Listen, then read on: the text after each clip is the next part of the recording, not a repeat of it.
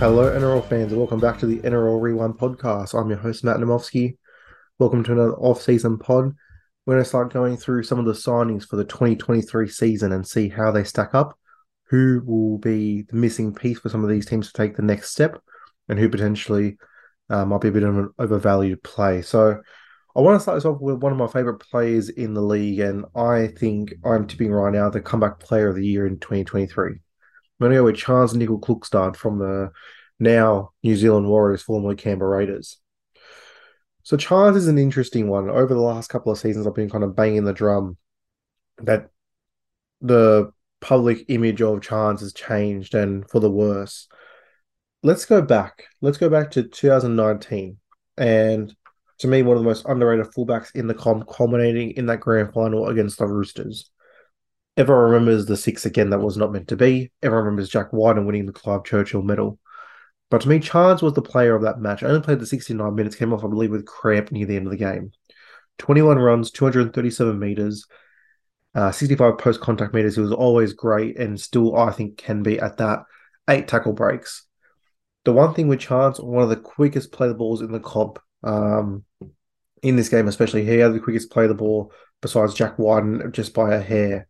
He's not really a ball player, so to speak. He has worked on that throughout his career, but tackle efficiency always pretty high. Can get in, do a dummy half run if required to get him out of danger. He's just that guy that you want on your team. And really, if anyone was to win out of the Raiders side, I did think it was going to be Charnze. Beat the next best player by at least 40 meters in that grand final.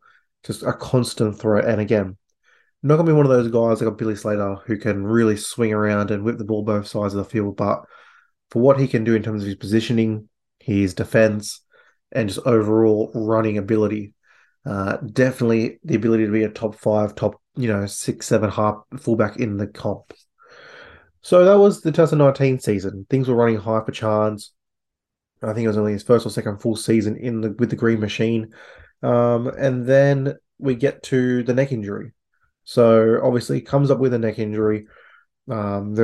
I remember when it first kind of happened, it was like, it might be a couple of weeks, and then it turned into a longer process thing.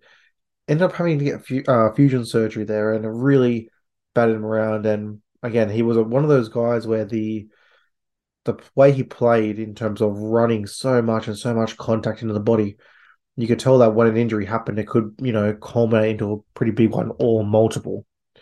He fights his way back from the injury, and then he runs into hamstring troubles. He was coming back through reserve grade, did the hamstring, a high hamstring injury 6 weeks out. Then again, he tweaks it later on in the season. Just really couldn't get it going. Factor in that he had COVID in the off season, so this is a guy who was trying to fight his way back from neck surgery, has COVID in the preseason, and then back to back hamstring injuries. The last point before we talk about this upcoming year, obviously, the news announced that he was returning to the New Zealand Warriors, and he did have an interview where he revealed the exact moment he had to leave, and it was when his daughter asked him, "When will you be home?"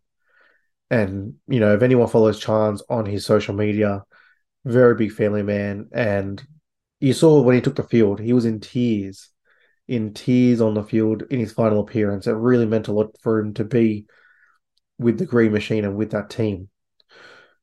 So now we fast forward.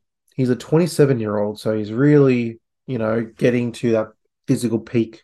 And really, I think when a fullback shows their true class. What can he do for this team? Well, he's already been confirmed by Andrew Webster. He's getting the first crack at a one jersey. It's a pretty good spine. I don't think it's a superstar spine, but it's something that I could see meshing very well together. You got Charnze at the back. We're going to assume Tamari Martin is the 6, Shaun Johnson is the 7, Wade Egan is the 9. I think Wade Egan has proven in the last couple of seasons that he's really got that bit of ability to lead a team around the park and be dynamic out of dummy half. You then go to Tamari Martin, who showed with the Broncos that ball playing ability, that sweeping ability is there in his game. You got Shaun Johnson, who's still, as he's getting older and older, those moments of brilliance, and all of a sudden now in the spine, if he can, doesn't have to do it all, and Tamari Martin and Wade Egan can help him out there. I think they really do need that running fullback. You saw Roger when he was there, Roger Tuivasa-Sheck, very similar in terms of not going to give you much ball playing. Has it in him, just like Charnze, but mainly it's those running, those post-contact meters, those quick play the balls. You look at that forward pack, if you got Adam Fanua-Blake, Tohu Harris, Josh Curran, they can really run forward. And then if some of these outside backs, if Dallin can stay fit, who I think is easily their best outside back, and then a couple of these other centers come through, this is a team that could do something. I think pushing the top eight is not unrealistic. And I think with Charnze, he came back in one thing that, you know, he came off the bench for a lot of games last season. Obviously, Xavier Savage surpassed him. For a player like Charnze, where you can just tell that gets stronger through the game and gets that consistency of constant minutes and touching the ball, 20 plus receipts in a game. When you don't have that, you can tell it's tough. And the guy trying to, come in and try and play 20 for 25 minutes off the bench, it's not really his game. So I do think him in the one jersey, unquestioned number one, got some World Cup action this year. I just think Charnze is in for a big year. And again, you look back to that player in 2019, I have no doubts he can get back there. That Raiders team, when you kind of look at that on paper, it isn't really the gun side we remember. There were some good players in it, but it does kind of remind me in terms of this Warriors team where there was some good forwards. The halves were complementary in terms of Whiten and Caesar. I think tomorrow Martin, Shaun Johnson has that chance. You obviously got Charnze a bit later in his career, but again, he has probably worked on his ball playing. He's probably worked on his conditioning since he's had to kind of refocus and re-energize after these injuries. I'm just saying, in terms of a super coach play, if you don't get one of those, Teddy, Turbo, Pappenhausen type of players, I'm very, very comfortable in terms of going, you know what? If in draft if I had to get a player later on, let me go Rob Charnze. He might be a sneaky play. If he gets a duel, I'm not sure whether he will because, he played a bit of center, came on, just floated around. But he's definitely someone in Supercoach. But in terms of actual NRL and on the park, he's going to be my typical comeback player of the year. I think that is still in him. I think people forget how quickly they forget he was one of the form players in the comp in 2019.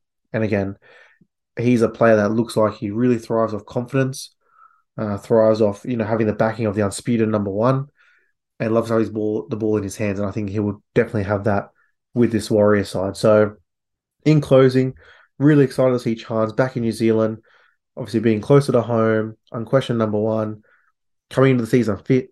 This is all the makings for a C&K Comeback Player of the Year campaign. We'll leave it there, guys. Thanks for listening. Have a great day, and we'll hear from you soon. Cheers.